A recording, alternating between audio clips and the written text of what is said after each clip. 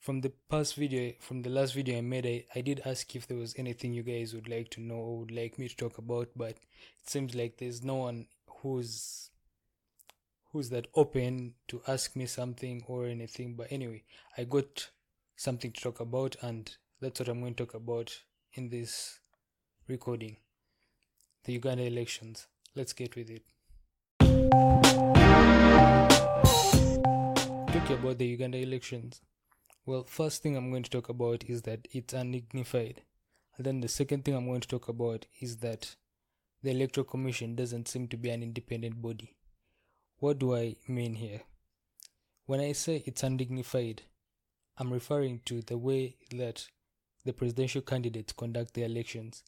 They conduct their elections in a way that doesn't seem to represent the amount of power they will be earning from the presidential seat.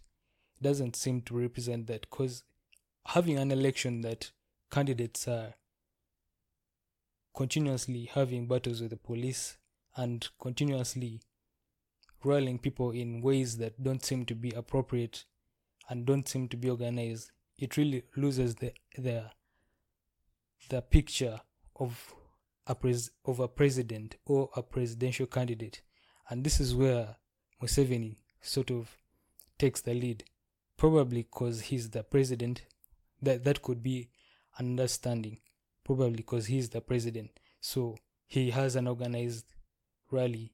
There's security everywhere just to make sure that everything goes on well. But for the other candidates that can't have a dignified rally and a very organized rally, it comes down to who is better at adapting to the situations in the country and who is better at adapting to the way things are run by the Electoral Commission. That doesn't seem to be an independent body. The Electoral Commission, why I shout out that it's not an independent body, is that it seems to get its rules, or probably its, actually I don't know how to put this, but okay, let's say rules and its workings. Everything seems to revolve around the government, and if that's the case, probably it's being influenced in one way or the other. And now, when talking about the elections, then I hope I've explained the whole thing of the candidates not being dignified, but in order for you to be a right president and a considerable president, you have to be a person who can adapt to situations, and that's where Kyagulanyi sort of takes the lead. In such a case where you can't have a dignified rally in order to get voters, it needs someone who is good at adapting. Now, I'm going to put two people in this. I'm going to put Kyagulanyi and Norbert Mao. See how the two people conduct their rallies and see how the two people are looking for votes. For someone like Kyagulanyi, he seems to be a person who knows how to adapt to situations.